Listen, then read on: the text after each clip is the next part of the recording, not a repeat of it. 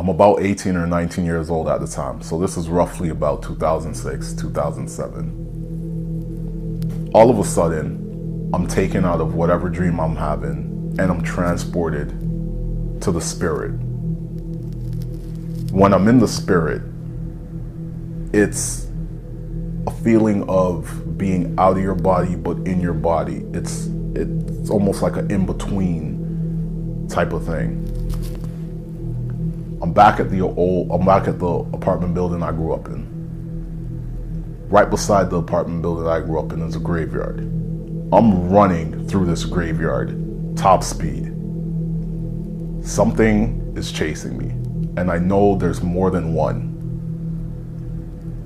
As I'm being chased, I am completely terrified and trying to get away from whatever is trying to get me. All of a sudden, this baby appears in my hand. This isn't no regular baby. This is a demonic, gremlin looking thing. This is the part that I don't like to recall of this experience, and it's hard for me to talk about at times. This thing had a bone structure where the bones were popping out of its face, but the skin was sunken in. The eyes were completely blacked out, and the thing I remember the most, like it just happened, was the teeth. The teeth looked just like sharks' teeth. How sharks have, what is it, like 3-4 rows of teeth or something? This thing had the same thing in its mouth, and the teeth were razor sharp. It had this weird cry coming from it. It was doing these weird type of movements. It was very disturbing. All of a sudden, the dagger appears in my hand. These voices start rushing in with this laughing also. And I kept saying, I'm sorry, I'm sorry, I'm sorry. And then I go to take it out. I snap out of it. I was so disturbed by this that it took me a while to process. And when I say a while, I know it was probably well over 2 weeks or so. I didn't talk about it, but it was constantly on my mind. I came around to the realization that I was in hell. This wasn't no regular occurrence that happened. This wasn't just some dream. This wasn't me just overthinking or imagining something. I was in hell. What I seen there and what I experienced there, I've never experienced in my life. Even to the point where, maybe some people may watch a TV show or a movie or something, and then, it might pop up later. Nothing like that. All of this was completely brand new to me. I couldn't even think of it creatively on my best day. Second time that I got brought to hell was about a year or two later. Now, when God sends me dreams, it's like he'll snap me out of whatever I'm dreaming about at first, and he'll put me right where he needs me to be. And when this happens, he's taking me over to the spirit. This is what happened. And it's like I literally felt him snap his fingers. And when that happened, I felt my body. I can recall it like it just happened. I felt my body hit the ground. Boom. I was crouched down like this. I was holding myself at some points. I was looking around. I was trembling. My whole body was trembling, but I couldn't get up and move. I couldn't speak. I couldn't do anything. I was stuck here. As I'm kneeling here, I notice I'm in a cell. But this cell is like it was carved in a mountain or something. It's all stone. I look behind me. There's an empty throne carved out of smooth stone, but it's the color of the cell, which was like a blackish brown. I look beside me. There is a pile of bodies, mutilated bodies. Maybe, I don't know, man, 6 to 8 feet tall. Just piled right on top of each other. But I look to the front and I see the opening of the cell that I'm in. There's this black smoke whooshing by, but in between I can see a yellow and orange glow. And I knew right then and there I was in hell. This wasn't like the first time where, as it's happening, I didn't know where I was. This time around, I knew where I was. I had a sense of hopelessness and that I was stuck and there's nothing I can do.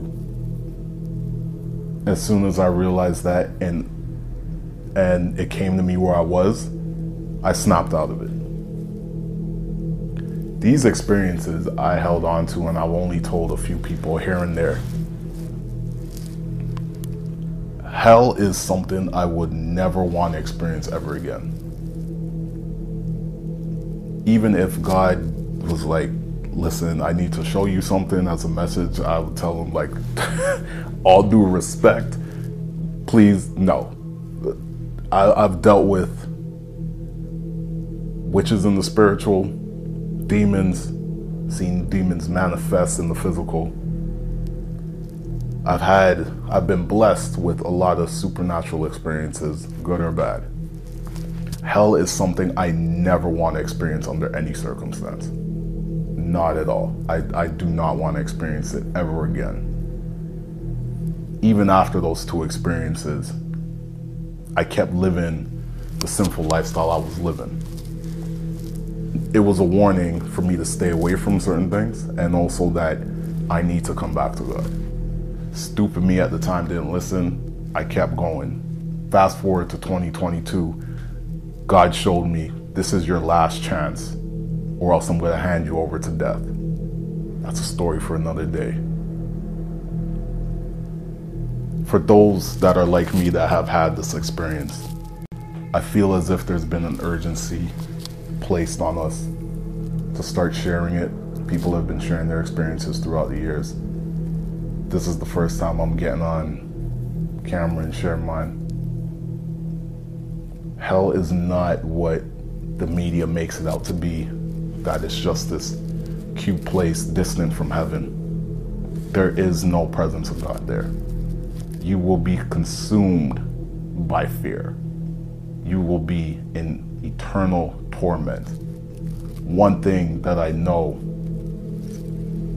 from my experiences of being in the spiritual, there is no time. Time ceased to exist.